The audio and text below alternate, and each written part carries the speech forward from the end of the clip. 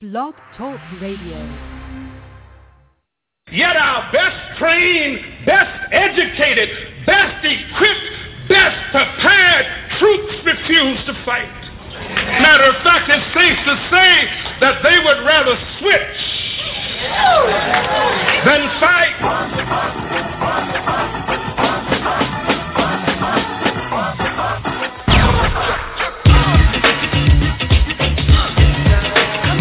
Welcome to another broadcast night right here on the Soul of America Radio. Tonight, you're listening to The Tony Stallings Show. The Tony Stallings Show is brought to you by Blog Talk Radio, hosted and produced by the Soul of America Radio. Comments heard on tonight's broadcast do not necessarily reflect the views of Blog Talk Radio, the Soul of America Radio, or its hosts. And now, get ready for an exciting, blockbuster, Fight the Power episode of Tony Stallings. Right here, right now, and now, the man himself, Tony Stallings. 89 the number, another summer. Sound of the funky drummer, music hitting your heart, cause I know you got soul. Hey, listen if you're missing, y'all. Swinging while I'm singing, giving what you're getting, knowing what I knowin', while the black band's sweating, in the rhythm I'm rolling. Gotta give us what we want, gotta give us what we need. Our freedom of speech is freedom of death. We got to fight the powers that be. Fight the power. Fight the power. Fight the power. Fight the power! Fight the power! Fight the power! Fight the power! We got to fight the powers that be!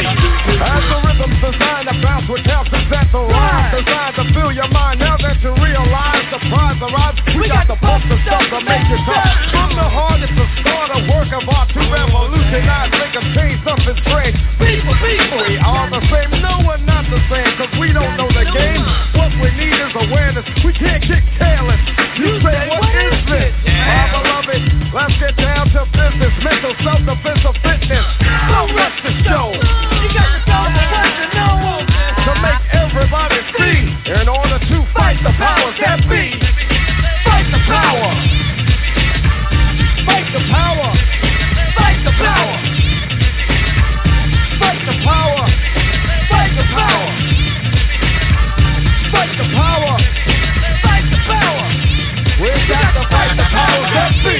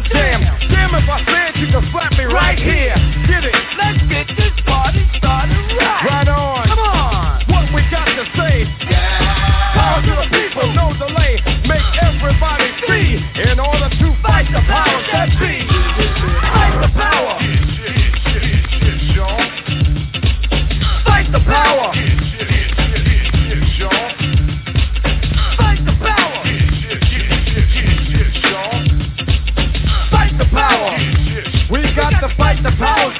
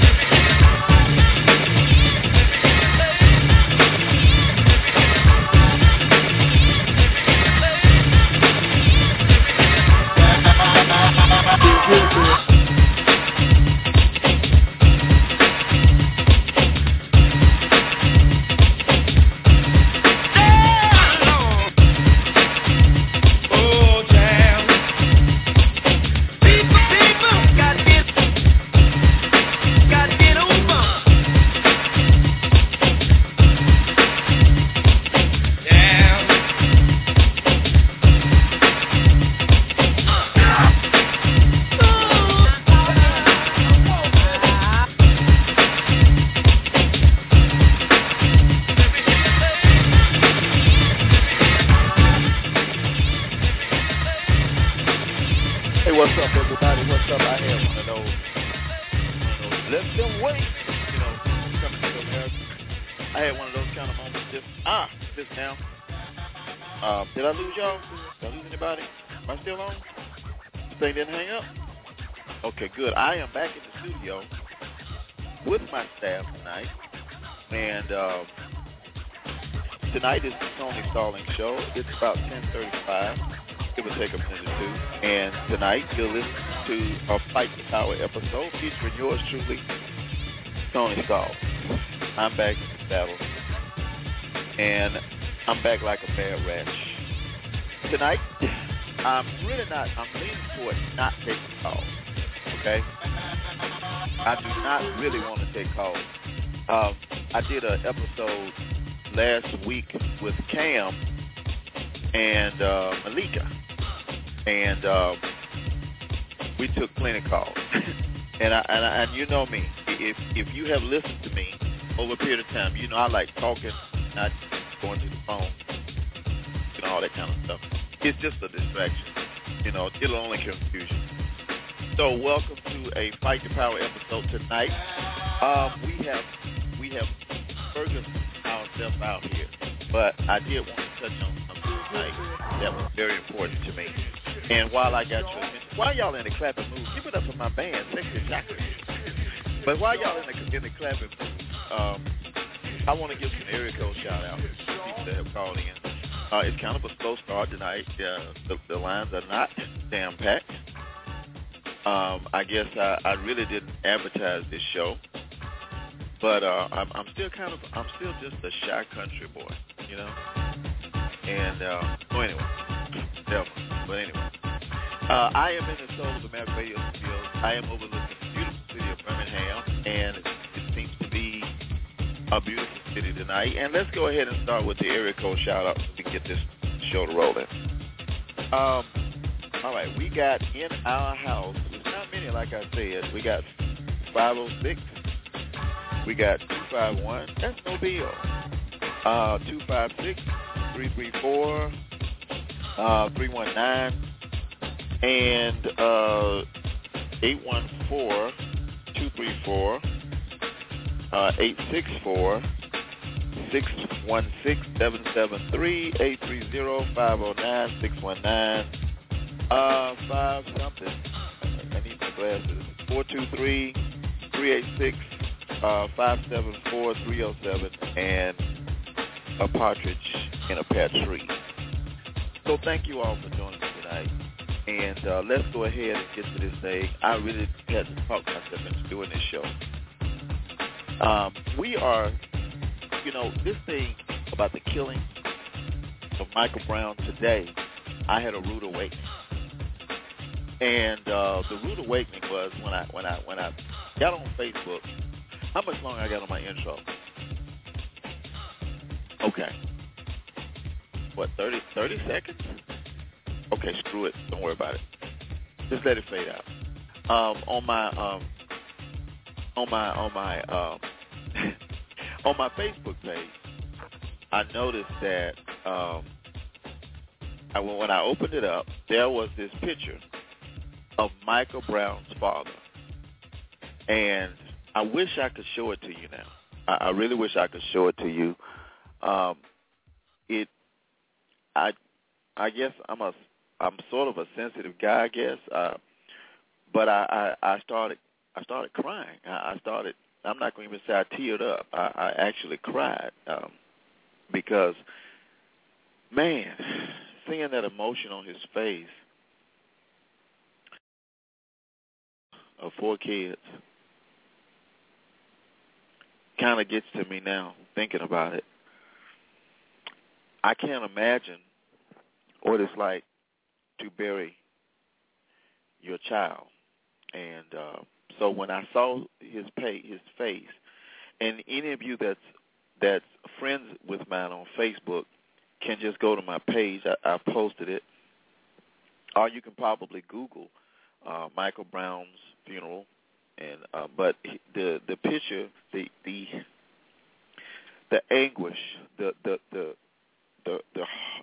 gut wrenching pain he felt, man, it's all in that picture. And not talk about it. I kind of get a little, a little caught up over it. So I'm not going to continue to talk about it because I've got 4 kids, man, and as a father, watching that, watching his emotions just tore me up. And so I said all that to say that when I saw that, I knew that I had to go forward with the show because I was done with Ferguson, and I still am. And what I mean by that is, it's like everything else. Trayvon Martin was hot for a while, then he went away. Eric Garner was hot for a while, then he went away. Oscar Grant was hot for a while, then he went away. And they always go away because people are fickle. People want to just move on with their lives, and it's a hot thing for a moment, and then it's moved on. But the family, they're left there by the coffin. They're left there watching their son be put in the ground at 18 years of age. So it's real for them. It's far more real for them than it is for me or you, right? So I thought I'd lay that on you, let you get a feel of that. I'm going to try hard to move through the show without that thought. Tonight, you know what, that's a shame. I don't even know the title of the show. I do know this. Okay. All right, thank you. Thank you very much. I appreciate that. Thank God for wonderful staff. Okay. All right. Tonight's show, I looked at it from a different perspective, and I entitled it Police Killings and Blackmails, Racial or Race Card. And let me just explain that right quick. The reason I chose that title is because it depends on who you're talking to. The Association of Police Killing Unarmed Black Males, of police committing violence on young black males, depending on who you're talking to, it could be either racial, it can be said that we're pulling the race card. That's the 2014 version of white people saying, people that are not of color saying, don't mention race. That's over. We've done that. We're sorry about that slavery thing, so move on with your life. Don't pull that card out on me, please. That's the race card. And I can't stand that. But anyway, that's a whole nother show. Police killings and black males, racial or the race card. So let's get into this thing. Let's find out why I summoned you here to my humble abode. Excuse me. I used to have a cough button. I don't have a cough button anymore. What? Where is this? Okay. All right. Thanks. Let me try it out. Y'all didn't hear that, right? Okay. Great. All right. Great. Okay. Now, I'm going to say this before I get into the show. I am, for some reason, I'm using an internet connection to broadcast to you, and it is extremely fickle. It's extremely slow. So I'm praying that this will stay together. If not, we'll just get together and do it another time. No big deal. So for those of you just joining us, I see we do have a few more people that have joined in. We're discussing police violence and black males, and we're asking ourselves, is it racial or is it a race card? Interesting, because like I said, depending on who you talk to, you get a different viewpoint. Trayvon Martin was split right down the middle. Any of you that's listening to me know that if you ask, and I'm just going to say it, if I offend any of my listeners, I have white listeners, I have black listeners, I have listeners in other countries, apparently, from the correspondence. This is not personal, okay? This is nothing personal. It is just my opinion, not the opinion of the radio station, Soul of America Radio. It's not the opinion of Blog Talk Radio. It's Tony Stallings' opinion. And I'm president, founder, but I have my own personal opinions outside of the business of Soul of America Radio. Okay? So, with that being said, don't send me no emails and all this. Don't write me and tell me. I've gotten hate mail up here within the last week when I did that other show. I've been called the N-word. I've been sent all kind of hate mail. But I pray. I ask God to just remove it and from my mind and thoughts, and I just move forward. As you know, when we did, and I'm straying a little bit, but I had to say this. When we did the first show regarding Ferguson, Cam and I did a show. Cam I Am and I did a show, and we got a person to call up and said they killed him because he was a filthy N-word. And that just, I invited him to call back because I want you to hear this diversity of racial hate. So I posted, if you saw my promo for the show on Facebook, you noticed a police officer with a gun, a dark scene, police officer with shades. That was actually me. I took that picture, and I took a picture of my gun and my badge, and I superimposed them together. And I was a Birmingham police officer. And I know what a cop feels like. I know what a cop thinks like. I know what a cop is capable of. I know the mentality behind being a police officer. I've been there. I rode the streets, carried the badge, carried the gun. And I want to speak to you somewhat from that perspective tonight. I hardly ever talk about that. I really don't talk about that part of my life. But I want to share with you some of it to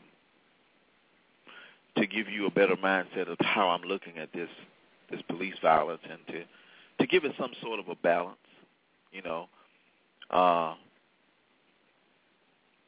I had come across lots of situations in the years I was a police officer. I came across a lot of, and some of you listening may be in law enforcement, and you know this to be true. I came across a lot of situations that required split thinking. I mean, just on-the-spot decision. And it was do or die. And I can remember when I would put my boots on in the morning to get ready to go to work, I would honestly say a prayer, and I would ask God to please let me be the one to pull my boots off.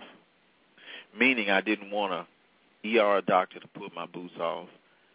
I didn't want a coroner to pull my boots off. I wanted to pull them off. I wanted to go home every afternoon. I wanted to leave and go to the house. And so every day when I would pull in from a day of work, I would thank God that I made it home. And a lot of you go to jobs where it's not that big of a deal. But I thanked God every day that I made it home when I was a police officer. With that being said, and I don't want to get too far ahead of myself, police have a setup sort of like any other job. You go to your job, you might work at Bell South, you might work at, I don't know, Golden Flake, I don't know, whatever you do. And you got in a job, and then you got people that really don't want to be there, and then you got people that love it and would go the extra mile to do their job a certain way. And then in any workplace, you have the opportunity for people to exercise less than perfect judgment. Is that fair? It's a fair statement. So being a police officer, not only did you fear getting home, But at some point, you had to face things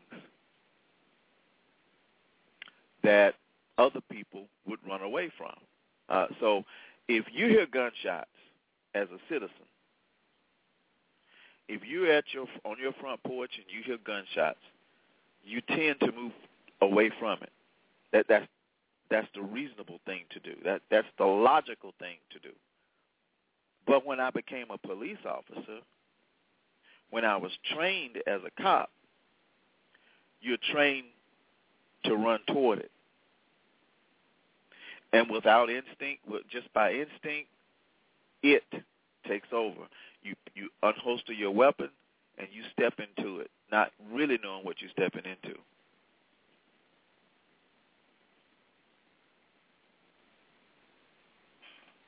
And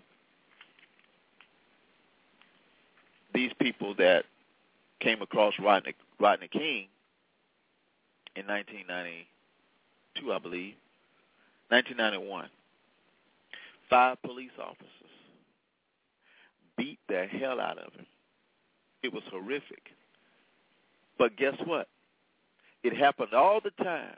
Somebody filmed the beating of Rodney King.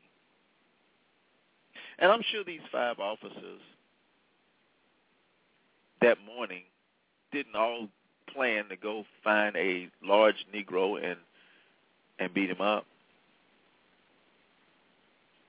But a set of circumstantial events took place that allowed all of them to meet there, and there was fate. Bam, there it was. 5 police officers, 1 black male, unarmed. And they beat him, and they beat him, and they beat him, and they beat him. The riots that came after the beating of Rodney King to 53 deaths, some of them at the hands of police officers. People began to say, oh, my God, we got something going on. But I submit to you that it had been going on for years. Okay? And, you know, cameras weren't that popular back in those days in the early 90s. Everybody didn't carry a camera. See, people didn't have that luxury of carrying a camera everywhere they went. So the shooting, the beatings and the stuff 20, 30 years ago, 40 years ago, they went on, man. It's no different. They went on. They did it.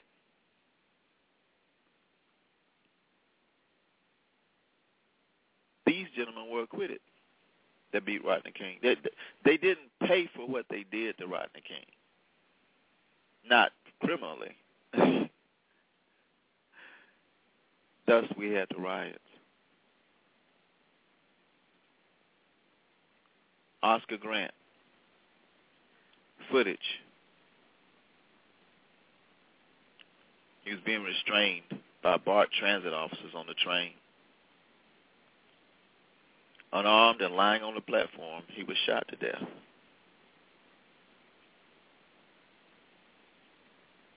By a police officer. Unarmed. By the way, 5 unarmed black males have been killed by police officers within the last year alone.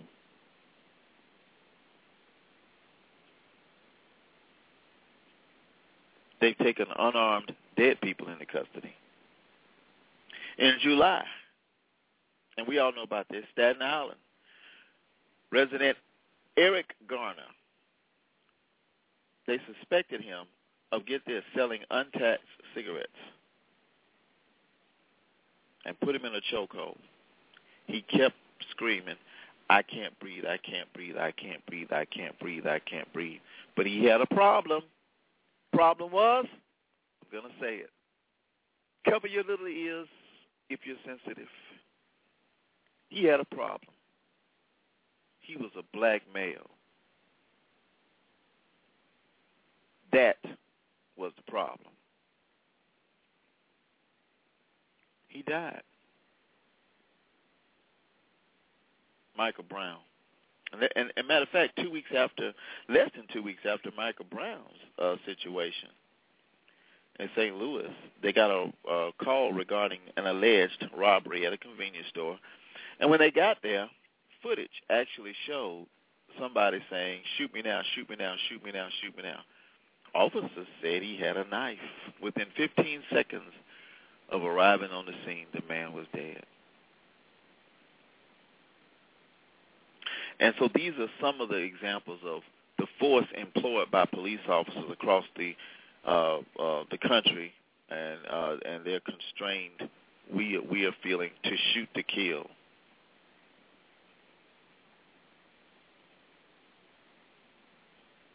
Shoot to kill. Actually, it's shoot to stop. That's what we were trained to do. Shoot to stop. You know, now that I've painted that picture out for you, does it really have to be that way? And then depending on who you ask, you can ask a white person. He'll say Trayvon Martin was a thug, that he deserved to be killed. You go up in the hood, he's a hero. He's a martyr. Depending on who you ask. So tonight we're going to talk about it. Is it racial? We pull in the race card. And what's up with these police? We don't know, do we? Area code 770. I see you. And after the break, I really don't take calls, but I'm going to take this one. After the break, I'm going to come back and get a quick call in, and I'm going to continue with my dissertation. You're listening to Tony Stallings on the Soul of America Radio. Don't go anywhere. We'll be right back.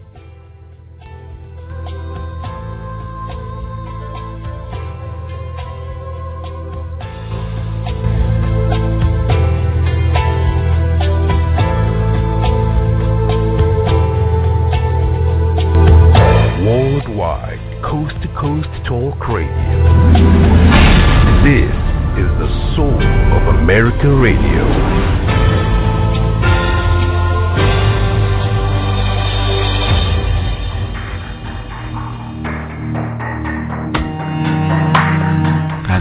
Hopeless.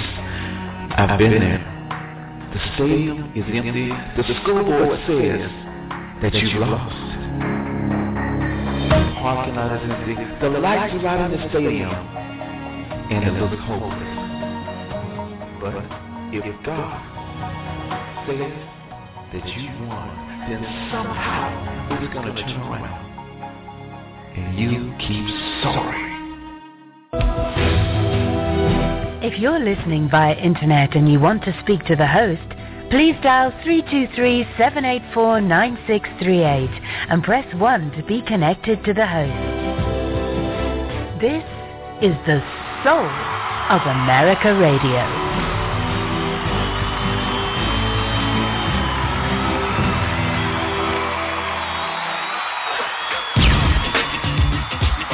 Hello, I'm Captain, and I'm fighting the power on the Soul of America Radio.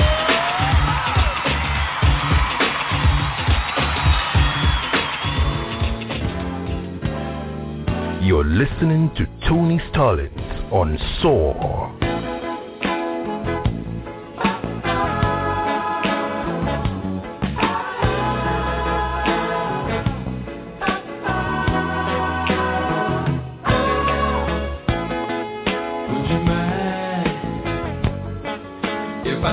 If I kiss, if I held you tight in the morning light, yeah.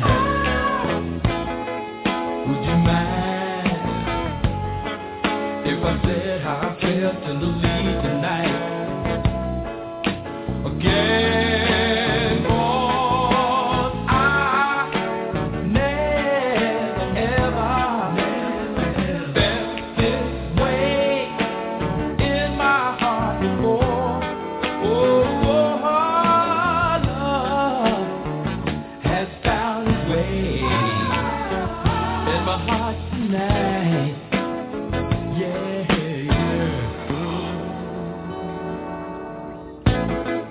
would you mind if I looked in your eyes and I hesitated?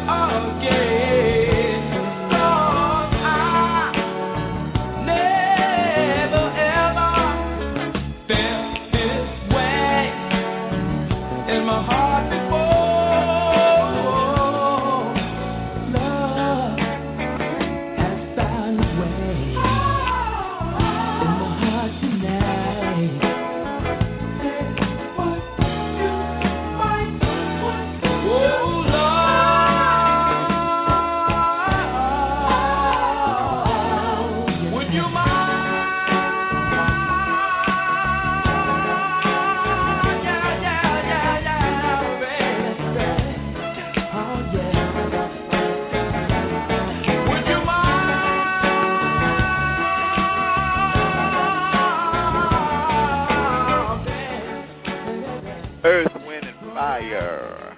Sure can't pass the time when a brother got something to do. Earth, Wind, and Fire. I do not know the name of that. I'm ashamed of myself. Welcome back to the Tony Stallings Show. And wait a minute. I'll be sitting here trying to figure that song out. Welcome back to the Tony Stallings Show. Tonight we're talking about police intervention, police violence. And the title of tonight's show is Police Killings and Black Males. Is it racial or is it a race card? And as we were saying earlier, it depends on who you talk to, right? If you talk to somebody in the hood, then they tell you, well, Trayvon Martin was a hero. If you talk to somebody in a outer area that tends to not be of color, they'll say Trayvon Martin was a thug.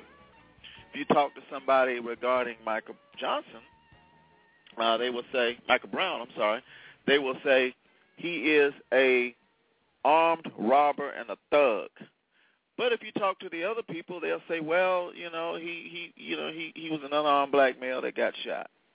So, with that being said, also the mindset of the police, like I was sharing with you earlier, I was a Birmingham police officer myself, and I did understand the mentality of it. And at sometimes, though, you got to ask yourself, is it going too far? With Michael Brown, could they have done something else? With Rodney King, with Oscar Grant, and it's not just black males, but with Eric Garner, could they have done something else? Is there something else they could have done other than shot him dead in the street, right? Well, we're going to go to the phones and take a couple of calls and see what we can get to on this. Welcome to the Soul of America Radio. And Sarge, is that right? Yes, sir, it is. How Welcome are you, to the show. Thank you for taking my call. No problem, Sarge. And so, what do you think? I mean, the question tonight is, and I guess I'm putting out there now is, we're finding out that predominantly black males, unarmed, are being shot in the streets. And what else? Is there another way we can handle this? You have some law enforcement background, correct? Yeah, 28 years, retired Illinois State policeman. Wow. I just like to say this, sir. My experience, I'm a black man, happy to be a black man. I like the cultural milieu in which I was raised. But I tell you about one of my experiences as a police officer with an, quote, unarmed black man, unquote. Now, I'm in the street, downtown Chicago, right near the Thompson Center. We're on Dearborn Street. And, I'm there in uniform, and a lady comes up and tugs on my sleeve and says, "Officer, you see that man standing over there?" And she points at this guy. He's kind of hopping back and forth from one foot to the other. He stole my purse 4 days ago. And I asked the man, lady, I pointed at him, "Is that the gentleman?" She said, "Yes." And I told him, he looked at me, he saw I knew I was looking at him. So I said, "Sir, stop. Come here a minute, I want to talk to you." He immediately turned around and started running. So I gave pursuit. Chased him down to a parking garage. Now, I'm very familiar with this parking garage. There's only 2 exits from this parking garage. I chased him down to the lower level of the parking garage. The doors are very loud when they open and close. I was right behind him. I didn't hear the doors open and close, but I didn't see the guy. So I knew he was hiding under one of the cars. Now, remember, I can't see his hands. I can't see him. As far as I know, he's a fleeing felon, and I don't know whether he's armed or not. I can't see the guy. So naturally, I'm taking out Mr. 9mm, and I'm looking under the cars for this guy, and there I see his feet, and I order him out from under the car. I tell him, come out from the car slowly, get your hands up when you do. He starts to comply. He comes out from under the car. I see his hands. I told him to raise them high over his head. He'll raise them like halfway, like his thumbs are level with his ears. And he said, "Man, I ain't did nothing." I said, "Stop, turn around, keep your hands up, then go to your knees." He doesn't stop. He keeps walking at me saying, "Man, I ain't did nothing. What you messing with me for?"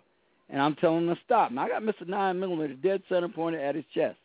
And he's closing me from about maybe 5 yards away, and he's steady closing. And I'm telling him not to move, keep his hand, stop moving, turn around. He's not. He's coming at me. Now, I got to make a decision. And you know how you talk about split-second decisions? I got to make one now. What am I going to do? got my gun on him. He's not complying with my orders. So I take a look at him. I'm pretty good with my hands, and I've got a lot of training hand-to-hand, Army, police, and plus I used to box. I said, okay, I think we can take this guy. He's about my size. We can go hand-to-hand. So I holster Mr. 9mm, and we go at it, hand-to-hand. I prevail. I get him down. I had to rough him up a bit, but I got him. I searched him. He had a pocket knife on him. It wasn't that big, but, I mean, he could have done some damage, but he didn't have it in his hands. He didn't try to use it on me. When I got him back to the station, I asked him, I said, look, man, look, now I'm going to charge you with resisting arrest, battery to a peace officer, all the other charges I had on him. I said, I'm going to charge him. And then, we're going to arrange in the lineup for him so this woman can identify him later. But I said, look, I got to know. I was going to drop the hammer on you, and I need to know, why didn't you do what I said? Now, if you're going to try to jump me and take my gun, I want you to tell me, because I ain't going to charge you with attempted disarming of a peace officer. I promise you that. I just need to know for my peace of mind. And he looked at me, and he said, well, man, I won't go do nothing to you, but I'm a 3-striker, and I'm going to go away for 30 years. And that was his rationale. He said, he admitted he was going to try to take my gun from me. Unarmed black man. Now, no telling what he would have done had he been able to. Right. But this is the kind of thing police officers got to do, and this is a lot of things people don't understand when they talk about unarmed black man. Unarmed black man, just like unarmed Trayvon Martin, same thing. Same thing. Just because you're unarmed didn't mean the officer was not in legitimate fear of death or serious bodily harm at your hands. More people are killed with blunt objects, fists, bats, the UCR stats, than are killed with assault rifles every year. Hammers, fists, feet, bats. More people are murdered by those instrumentalities every year than with assault rifles every year in the United States. And police officers have to make decisions, just like this officer in Ferguson did. He'd already received an injury from this enormous kid. It looks increasingly like, and I haven't made a final judgment on it yet, all the facts aren't in. You've got contradictory stories from witnesses, and it looks like the initial witnesses were either lying or mistaken, because none of the shots hit this kid in the back. They all entered from the front except one that entered the top of the skull, which could have come when he was charging the officer. So, again, I haven't made a final decision. I don't know. But that officer, I'm sure, had to make a decision under split-second circumstances, just like I did, just like hundreds of officers have to make every day, thousands, tens of thousands, and millions of arrests every day in the United States, millions. And sworn statutory officers, statutory power arrests, sworn peace officers, kill maybe slightly less than 100 black men every year, despite the fact they arrest tens of thousands of them for violent offenses every year. And almost all of them are ruled justifiable. So, I mean, I'm getting a little tired of this demagoguery, this racial divisiveness, and making up stuff when the facts don't fit the narrative. That the 400 years of oppression, poor black men in the South, police formed in the South, kept slaves run away, narratives. They've got nothing to do with the facts at hand. Do you think that this police violence, as they call it, and brutality, do you think that exists? Do you think I know it does. I've seen it. I've seen it. Okay. I know it. I know it exists. I've seen it. But let me explain to you. The worst beating I ever saw. Go ahead, sir.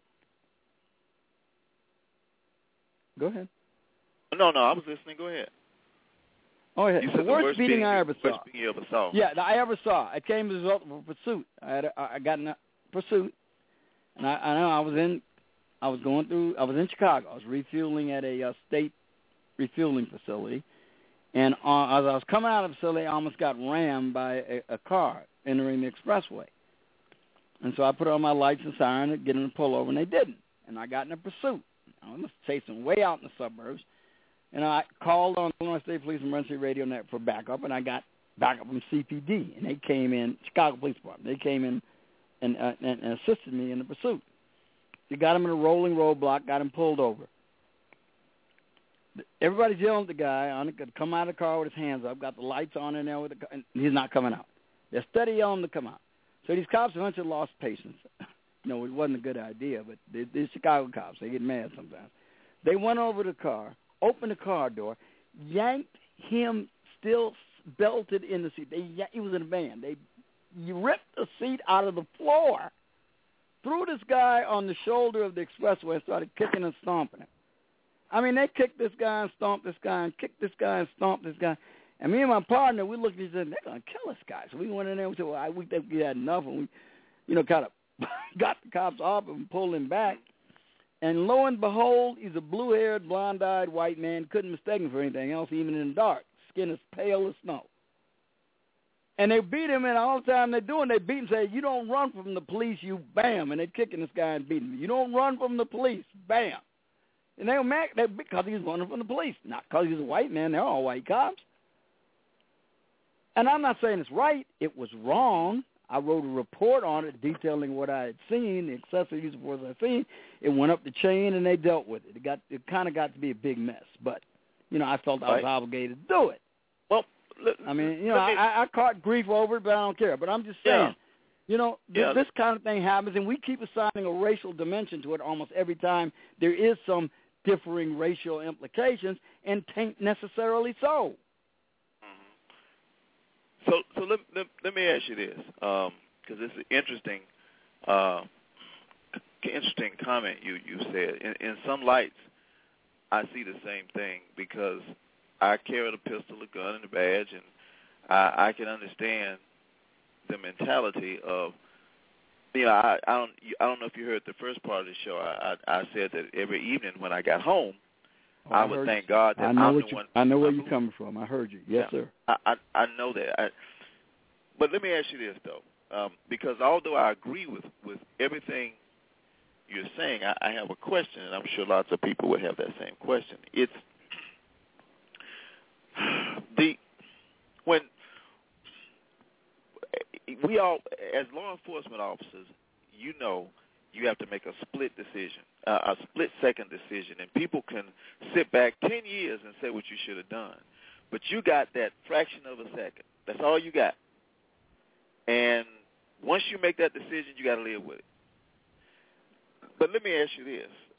Most of within the last year, there have been 5 unarmed black men killed by police officers. And I know you say that it really isn't about the race, in your opinion. It's the fact that these officers felt justified in the use of force. Well, the question I would have is that if I think the Department of Justice put out statistics I read last week that said that gun deaths in this United States is most likely to happen to a black male between the ages of 17 and 19. That's from the Department of Justice. No, 17 and 29. Okay. Then no doubt about that. Yeah, they are the most likely to die of homicide. Yes, sir. That's true. Then they said that it will more likely be from somebody of their own race in an urban area. Okay. Absolutely. No doubt about that either. By a factor of 1,000. Yeah. This is my question to you then, because I mentioned the other race. Why is it that you get one person, let's say Trayvon Martin, for instance. White people would say, well, Trayvon was a thug. Black people would say, he's a hero. In other words, I hear what you're saying, but this is a lot larger, apparently, than me and you. This is a lot larger than my opinion and your opinion, because you got a group of people statistically saying this guy's a thug based on race. Look at Michael Brown. Actually, if you look at Trayvon Martin's background, which I did extensively, including the Miami-Dade School Police District's diversion of his apparent criminal juvenile background, and he apparently, under normal circumstances, he should have been put in the juvenile system for possession of stolen goods, burglarized goods, I might add, that were identified in a burglary in Sanford. They were identified as being taken, along with possession of burglary tools in his locker, say another in possession of drug paraphernalia and marijuana, which he had all of that. He was diverted from the program because the school, Miami-Dade School Police District had there were so many young black males being arrested, they were trying to get them out of the juvenile system. Trayvon Martin, and rather than do the normal juvenile process they would have done, they diverted him and put him in some kind of program. That's how he wound up at his father's girlfriend's house. That's why he was there, to be under their supervision. That's the reason he was in it. That's why the reason he wasn't going through the system. Had he gone through the system, he might still be alive. Now, if I look at that, I look at the other things on his Facebook page, which I saw, his reference to making purple drink and getting lean and dealing reefer and blunts, and his partner's asking when he's going to be up there to be doing some dealing. The videos of him being in this fight club thing he's doing, where he's refereeing and overseeing fights, stage fights, between him and other young men. No, I think he was a thug in the making. And it's not based on race. It's based on his apparent behavior and the things he wrote on his Facebook page, the fact he was involved in several, minor criminal activities, but they were burgeoning. All these things were burgeoning. You could see where this kid was going. Like you say, a statistic. Had nothing to do with race, had to do with his conduct. And all this was hidden from the public for the most part. They didn't know about this. But I did, and anybody who cared to do due diligence and research could have easily found out. It's all in the public record. But they covered it up. They didn't want you to know about it. Let me ask you this, they want to make this kid some kind of horse vessel martyr like the Nazis did out of horse vessel. And he was another thug. Even if, let me ask you this, even like with Michael Brown, he supposedly committed a strong-arm robbery prior to the actual shooting and killing from Officer Darren Wilson. Does his past give a person justification to take his life without some type of, how can I put it? In other words, based on his past, what you're saying is you agree that he was a thug, but you're not saying that because you feel like he's a thug, it was okay to kill him, right? That's not what you're saying. That's not your point, sir, right? Because as you well know, the Supreme Court decision, Tennessee versus Garner, governs the use of deadly force by a police officer to apprehend a suspect. In other words, to seize him. They ruled it as a Fourth Amendment matter that the police may not use deadly force to apprehend unless the suspect has committed a crime involving the imminent use of or imminent possibility of death or serious bodily harm, or is attempting to escape after having committed such a crime, and lesser means are unavailable to stop him. Now, the Supreme Court is a ruling authority on use of deadly force, and every police department in the country has to comply with that. And you know what the use of force continuum is in compliance with that decision by the court. So, no, his past is utterly irrelevant in the decision of a police officer at the moment he pulls the trigger to use deadly force. That has no bearing on whether or not deadly force is authorized. Hell, the guy could have no record at all prior to doing what the police officer feels he has to do to protect his life or the life of another. So this record has no bearing on the use of deadly force, zero. But it does go when you're doing the post-mortem to perhaps explain his decisions. That Officer Wilson may not have known that Michael Brown was a suspect in a strong-arm robbery, but Michael Brown knew, and that may explain his actions toward the officer. You know, it may go somewhere to explaining it. The physical, there's not much evidence in the Michael Brown case, but there are some physical evidence through the autopsy that they are coming out based on the autopsy that the parents had done, because I haven't heard anything from the states. I'm sorry, the Justice Yeah, Michael Department. Baden was the examiner. I read what his preliminary findings were. Did it agree with the with what the parents? Oh, that was the preliminary, that Tuesday they did, right? It is preliminary, and it's not conclusive as of yet. Michael Baden did say all the shots appeared to enter from the front of the suspect. The suspect could have had his arms up, or he could have been running. Okay. Because if you look at the string, I looked at the diagram of the autopsy. You look at the string of shots, they're all toward the right side of his body. They're all in a vertical line going up. And this is consistent, being a firearms instructor and explaining how things happen to officers under stress. Remember, this officer says he had an injury after being struck in the eye. You've heard the reports of an orbital blowout fracture of his right eye. Of his left orbit from a punch thrown from the guy's right hand. Right. Now, if this was, even if it was only enough to close the eye, that, as you well know, getting clocked in the eye can result in blurry vision in both eyes. Right. And if after he ran away from the officer, and then for whatever reason decided to turn around and attempt to disarm the officer, when the officer called upon him to stop, and the officer opened up on him, fearing in his dizziness or in his injury or in whatever was going through his mind, which he will have to justify, because all use of force by a police officer has to be justified. If he's shooting, the man is running, you're going to see an injured officer who may be a fairly good marksman, but he's injured, and that is contributing to his inaccuracy. But the closer he gets, the less the accuracy matters, because, as you well know, you shoot, angles minimize the closer you get to the target. So if his arms are going up and down as he's running, you're going to see that, as fast as you can pull the trigger on a semi-automatic, 1.5 seconds, you get off 4, 5, 6 shots. You can get 2 shots, 2.5 seconds, you get off 6 shots real easy. The shots go up in a line, and as his head goes down, the last shot enters the top of his head, goes out of his eye. If he charges the officer with his head down, and the officer's shooting at him, and the arrows are going to be less the closer you get to the target. The last shot appears to be the fatal shot. But why? That's the one that killed him. But why are we not? And that's all using... consistent with the officer's apparent.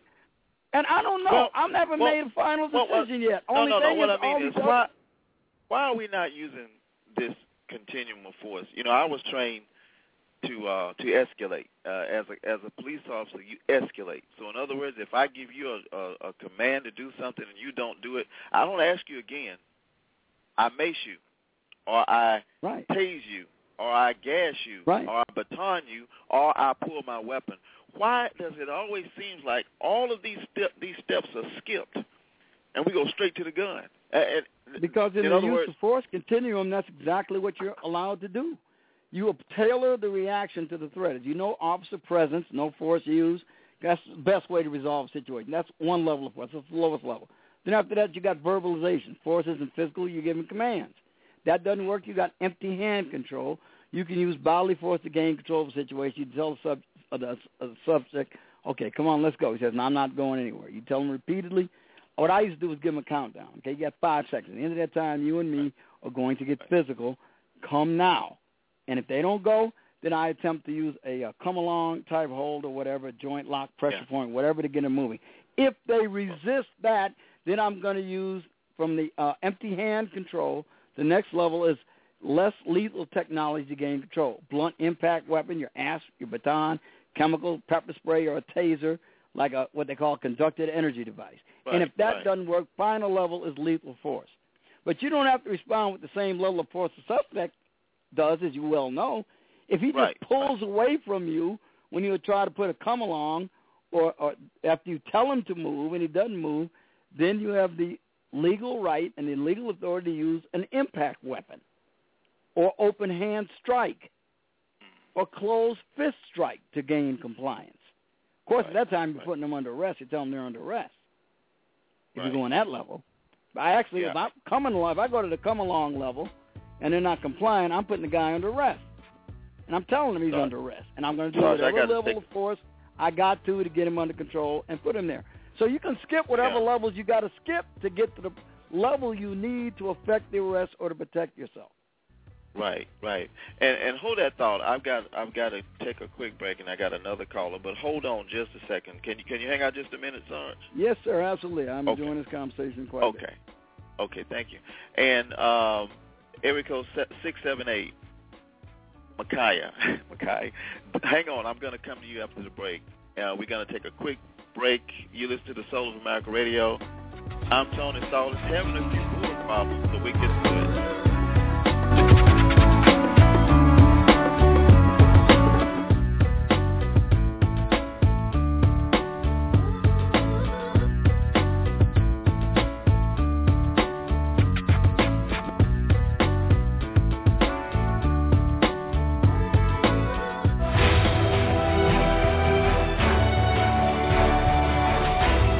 You're listening to the one and only Soul.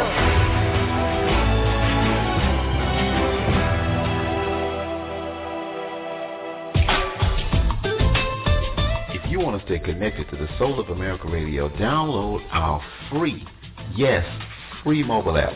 Go to any store on your smartphone that sells your apps, and you'll get it free. Absolutely 100% free. Matter of fact, not only is it free, but it don't cost anything. Check us out. Keep listening to the Soul of America Radio.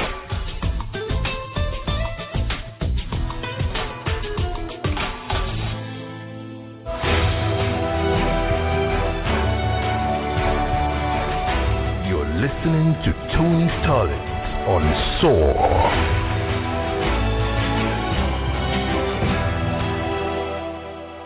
If you're listening via internet and you want to speak to the host, please dial 323-784-9638 and press 1 to be connected to the host. This is the Soul of America Radio.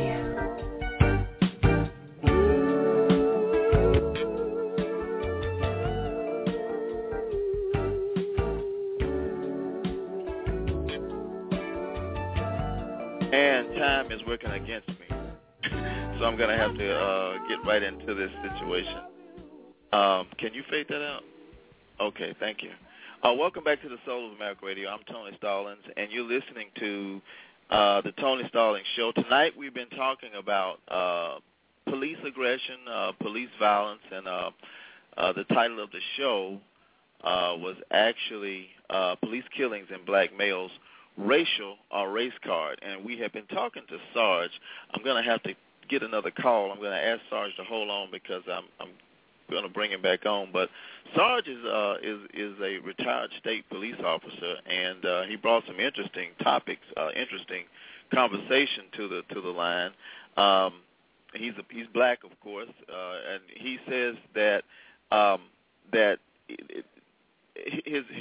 he's saying he's giving it to him from a law enforcement perspective. In other words, he's saying that it's easy, basically, for us to, and I agree to that analogy, that it's easy for us to say what we would do or what they shouldn't do. But when you get in that situation, when you get your feet in the shoes of a law enforcement officer, you have to make split decisions, and sometimes decisions that don't allow for the use of the continuum in the order, and the continuum being mace, taser, gas, baton, gun, all of these things that are readily available to most police officers. They use it in a continuum of force. And so his viewpoint was that it's not about race, and that he did some extensive research, seemed very knowledgeable into the Trayvon Martin case and Michael Brown, saying that, hey, Trayvon did have some thuggish ways in his past, but that did not justify the shooting, but that it did, in his mind, play bearing as far as the frame of mind that Trayvon and Michael Brown had. And I'm going to get in a caller, and I said the name wrong. I promise she's not going to like me. Mecca, are you on the line? Mecca? 678? All right, Mecca, apparently. Yeah, I hear you.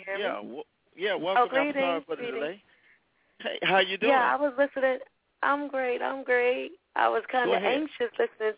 I was really anxious as a mother, as a sister, a melanated woman with two sons, the age of 19, one wanting to be an aspiring rapper, and the other just murdered someone. Because my son had to defend his life, leaving his job in South Carolina on his way home last year. And another brother that looked like him approached him when he went into the gas station, attempted to rob my son. But unfortunately, due to a warrior mama that I am, fighting the police in New Jersey to keep my boys out the system. My son was fortunate to get a licensed gun to carry in the South when we relocated here a couple of years ago. So my son had to defend himself. When the brother pulled out the gun on my child, my son, the boy didn't know my son had his licensed gun in his car, and he blew his butt away, and he died 6 months after my son shot him. And then from the shooting of this boy dying, my son, the retaliation was on my child, and my son was shot 5 times as a retaliation to the boy dying. My son is still alive and well by the grace of my prayers and my strength and the ancestors protecting my children. And I listen to the sergeant speak. And as police officers and retiring police officers, when y'all wake up in the morning and y'all look in the mirror, y'all see a melanated man before y'all see y'all jobs, before y'all see anything other than what y'all was taught in the police academy. Okay?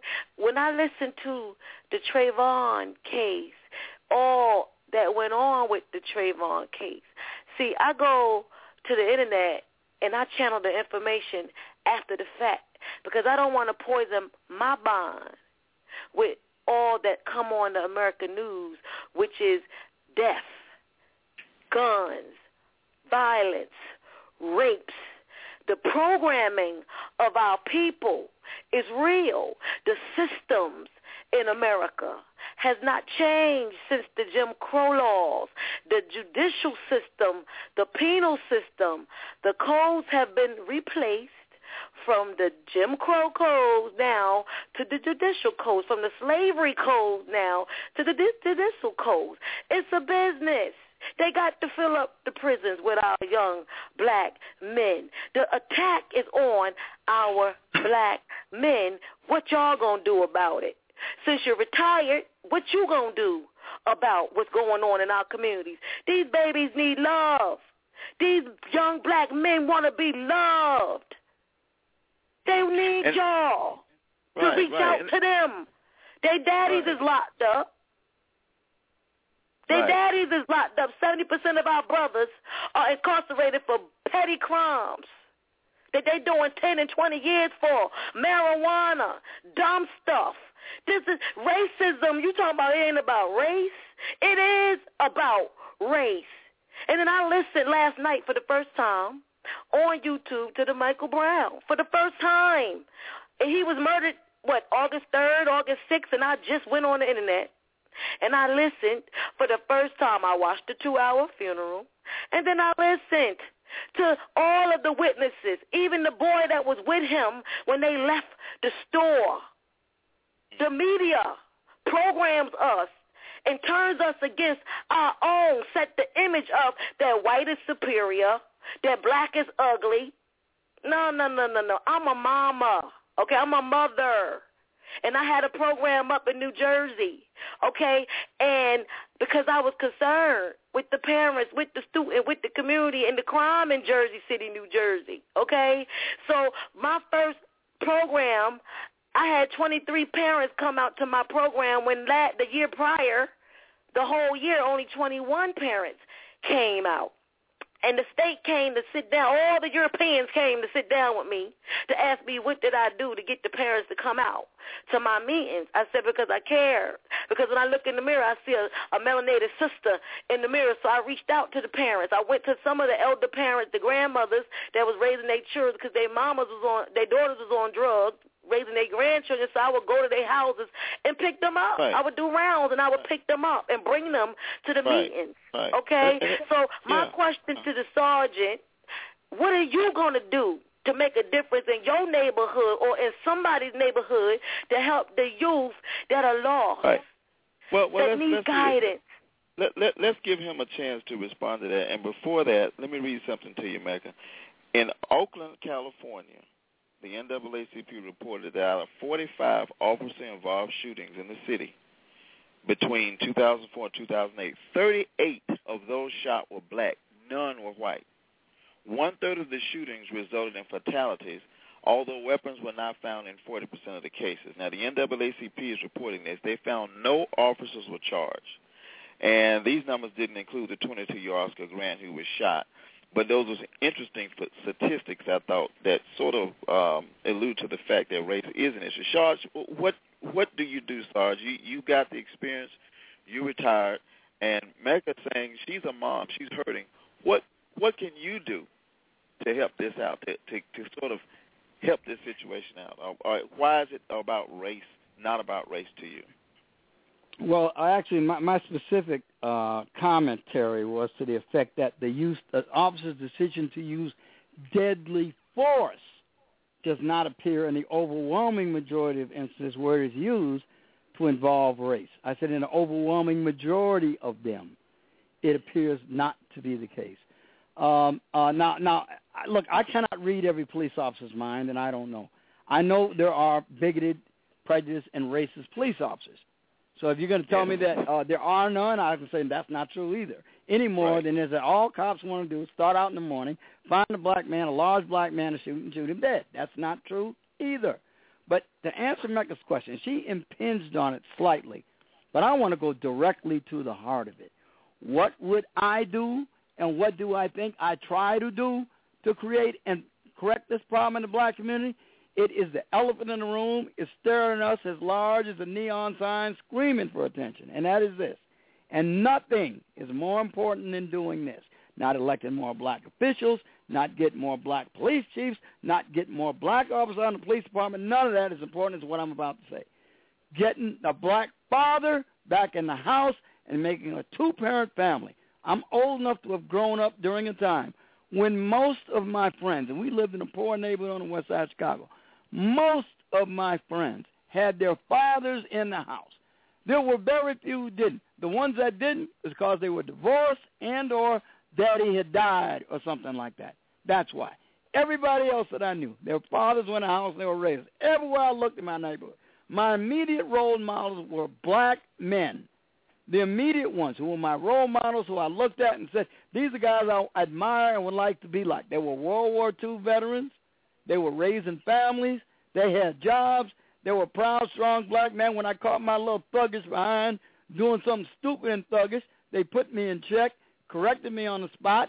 And if they didn't, and even if they did, they'd call my daddy or go by my dad's house and tell him what they caught me doing. And then my dad would put me in check.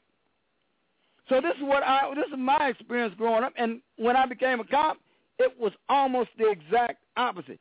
Daddy ain't nowhere in the black community. The people you lock up, in almost every instance, brought up without a father in the house. Young black men with all that testosterone running in their veins and no role models keep them in check on a regular basis, except the police. So you're looking at it from... So that's what I do to correct the problem. Right. So you're looking at it from the side of the victims. In other words, you're saying that the community needs to they need to develop more fatherly figures within the community, and that would help some of these shootings, is what you're saying. What we need to do as a society is to rid ourselves of all these incentives to single motherhood that developed in the last 50 years. There's not any time in the history of the United States and black people living here that we have had 80% of our children. I'm including slavery. Because I've read the studies there too. There's not a single time in the history of the United States where 70% or so of black children were living without a father and being raised by their father. Never.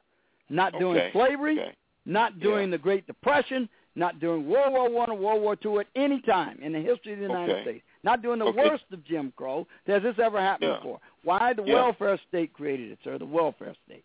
Yeah, hang on just a second. Time is working against me. And hold on, Mecca, I'm going to get you back. And let me get area code 202 in on it. Area code 202, are you with me? You hear me? Yeah, I hear you. I hear you loud and clear. How you doing? All right, how you doing? So, I was going to echo with them. Yeah, go ahead, man. I know you've listened to most of the conversation, and so what are you bringing to the table? What do you want to say about this? Well, I too also grew up, with a dad in home, and Pop was like the cop. He was like Hitler, man. Mussolini. He ran the house. Right. And he controlled everything, man. He controlled what my sister wore, and he controlled when I was leaving, when I was supposed to come home, and he was there, and his presence was felt. And either you did it his way, or you had to get out the house. I mean, that's just he put you out. He didn't play around. And I think that's what we need. We need black fathers in the home. And I think if we did, a lot of these problems would go away. What we're seeing out here now, they just wouldn't. For one thing, you wouldn't be out hanging around after 8 o'clock at night. I mean, when the lights went on, you had to be home. So you couldn't even be outside. You know, that's just so. I think the problem we have is the breakdown of families, and I put it on women most of it. I'd say 80% of it's women because black women are refusing to formulate families. They're on this independent woman stuff, and that's what is destroying us. It's going to bring down society. That's what's happening. Society's falling apart. You know. So do you see a racial barrier with these shootings that are high profile? Do you recognize that most people that are not of color feel one way, and most people that are of color feel another way? Do you recognize that? Do you see that, like with Michael Brown, with Trayvon Martin? Have you noticed that pattern?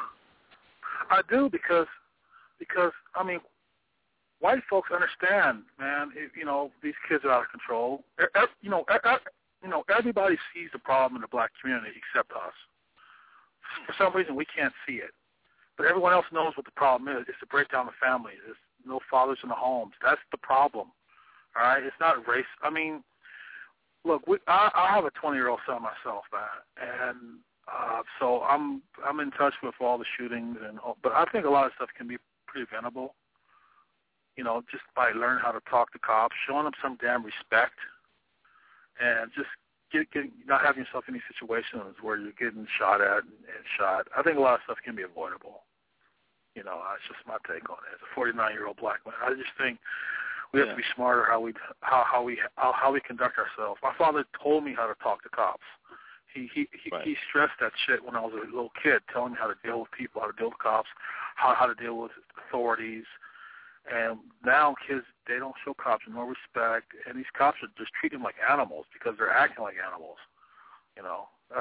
That's the way it is. If you come with cops with a little bit of respect, a little courtesy, you dress in a certain way, they're probably going to talk to you half-assed decent. If you come at them all, you dress pants hanging off your ass, a do-rag on, and you're not giving them any respect, well, they see you sort of animalistic. That's just how I see it, Right. Well, I certainly appreciate your call and your input, and stay tuned. Don't hang up. Mecca, are you still there? I am. What do you think about all cultures have issues, okay? We got to go deeper into just the fathers not being in the home and sisters wanting to be independent, okay? We're not putting guns in our communities. We're not putting drugs in our community.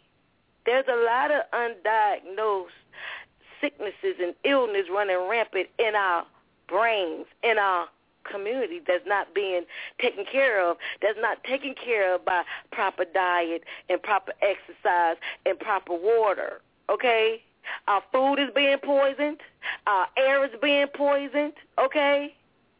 We're not doing this, okay? We're being hit so many damn ways as a people, okay? Are y'all aware of MAFA 21, how eugenics came into play? Everybody in America didn't come from slavery. Y'all have to go back, and y'all have to study the history of America, okay? It's deeper than the fathers not being in the home. It's deeper than race, okay? There's only one human race, really, if you really want to think about it. There's only one race, the human race, but there's many cultures. And according to the Trayvon situation, the Europeans that found him not guilty agreed with him because they understood him, because they're one of him. Those people stick together no matter what. If that man was guilty with killing Trayvon, they still stuck behind their people. Why don't we stick behind our own youth? You cannot sit here and tell me on this phone tonight, officers, and what I saw and what I heard and what all these witnesses is saying about the Michael Brown case that Michael Brown did anything to that police officer.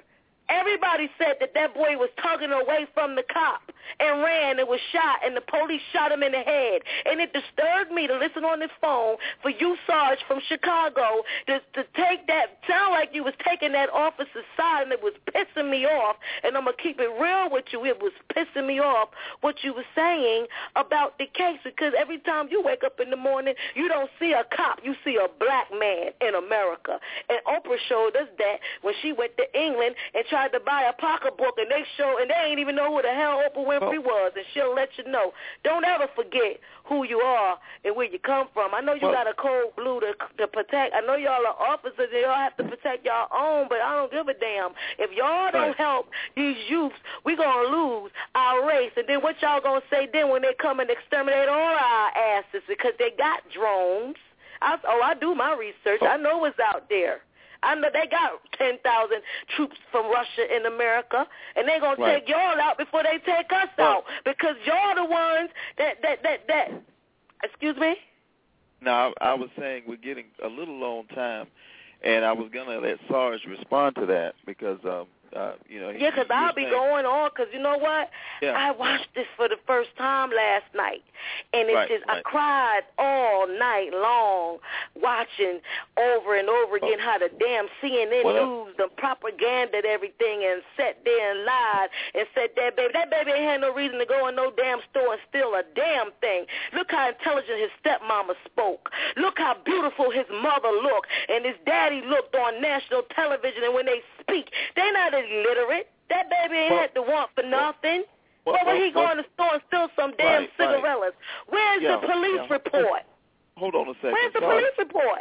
Sarge, a lot of people, hold on a second, Sarge, a lot of people in the communities really kind of mirror what she's saying. How would you respond to that? Well, like I said, I hear the passion in the lady's voice, and I can understand and appreciate it. I understand why she's that way. I mean, look, the way the racial industrial complex has agreed, particularly Trayvon Martin's situation, now this Mike Brown thing, I'm not a bit surprised. But I've got 285 megabytes of data on the Trayvon Martin case. I got every scintilla I could get that was available on the public record, including reports by the Sanford Police Department, the autopsy reports available, the court transcripts, the evidence that the defense wanted to introduce in the trial was not allowed to by the trial judge, all of it. All of it. I looked at everything I could. They stick together. Why we don't stick together? And let me say, I don't care about sticking together. I'm never joining a lynch mob, ever. I don't care if it's my people or white people. I'm not joining a lynch mob just to have racial solidarity. I'm going to go with the evidence and where the truth leads me. I don't care who doesn't like it. And I'm telling you right now, as far as I can see from my extraordinary research in this case, and I will debate anybody. I debated a Washington, D.C. police chief on this once, the Trayvon Martin case. Not only was George Zimmerman's case legal and lawful, but he had a moral right to use deadly force against Trayvon Martin. A moral right. He did nothing wrong under the law or morally, and in the case of Mike Brown, it would appear. And I have not come to a final decision on that. Hold on, Sarge. Let me make sure I understand you. I just want to make sure I understand you. So when George Martin, and I don't really want to get into the facts, but when he pursued Zimmerman, that's right. Thank you so much. When he pursued Trayvon Martin, you're saying that was legal. He had a right to pursue him and get him to the point where the shooting happened. He absolutely had a right to follow him on a public street to point him out for what he believed was a burglary suspect. That's why. But the police remember told what that the man not dispatcher to said. follow that boy. Wait a minute now. Remember what the dispatcher said, we don't need for you to do that. And what was his response? It's right there in the transcript. Okay. He turned around. His GPS coordinates on his telephone show this. They wouldn't allow it to be introduced in the trial. He turned around and go back to his pickup truck to await the arrival of the Sanford PD that he had summoned so he could point out to him the last place he lost contact with him. 2.5 minutes after that. Remember, the place where he said he lost contact with Trayvon, the point where his GPS coordinates showed, and the place that he was agreeing with the dispatcher to not follow him any further was 200 yards from the back entrance to his father's girlfriend's house. Now, how long does it take a fit young man to go 200 yards? Walking at a brisk pace, not even jogging. It doesn't take anything. It was 2.5 minutes. Right. He turned around to go back to attack Zimmerman. Yeah, hold on just a second, Sarge. We got about a couple of minutes, and I wanted to get one more caller in. Area code 334, you're on the Soul of America Radio. Is that me? That's you. Go right ahead. What's your comment? It's Angela Benjamin. How are y'all? Oh, fine. How you doing, Angela? What's going on? I'm doing well. I'm coming in very late, very, very late on the conversation. I've heard just the ending of everybody's conversation. And let me just say this, because I hear emotions in a lot of these things. I really don't care how many megabytes somebody has about the Zimmerman case or how much data has been collected in the Zimmerman case. He had no moral right to shoot this guy down like a dog. He should have stayed in his place and not played renegade cop. He had no authority as a neighborhood watch program to do as he did. Yes, Trayvon lost him. The boy was scared. Yes, they told him to stop pursuing him, and he kept going. How do we know he kept going? Because he said he would keep going. He kept searching for the guy, and if he did turn around, he turned around to get this guy off of him. Now, if I'm trying to get away from you and you keep following me, we have an issue. We have a problem. First of all, I'm scared because you're following me. Why are you following me? You have no good reason to be following me in my mind, because I just bought Skittles and tea. And so we have an issue right there because you are following me, which you should have stayed at your vehicle. You know, Sarge, she's got a good point. In other words, Zimmerman never identified himself. He just followed him from a distance. And anybody in their reasonable mind might be a little fearful, wouldn't you think? Well, first of all, George Zimmerman was trained by the Sanford Police Department. If you recall the city manager, Napoleon Harris, he explained that the Sanford Police Department trained Zimmerman to be a watch captain. They did have authority to do so. Wait a minute, let me finish. Let me finish, ma'am. Now, you got your point in. Let me answer you. Let me answer you now.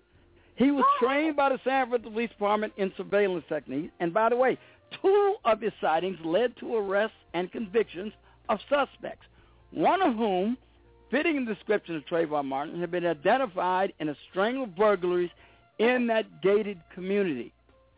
This kid fit the description. His actions were consistent with a burglary suspect casing a joint. And remember, the kid was found with burglarized possessions in his school locker by a Sanford school police district officer who wrote a report preparing to get him to enter the juvenile program for possession of stolen property. He was diverted from that program.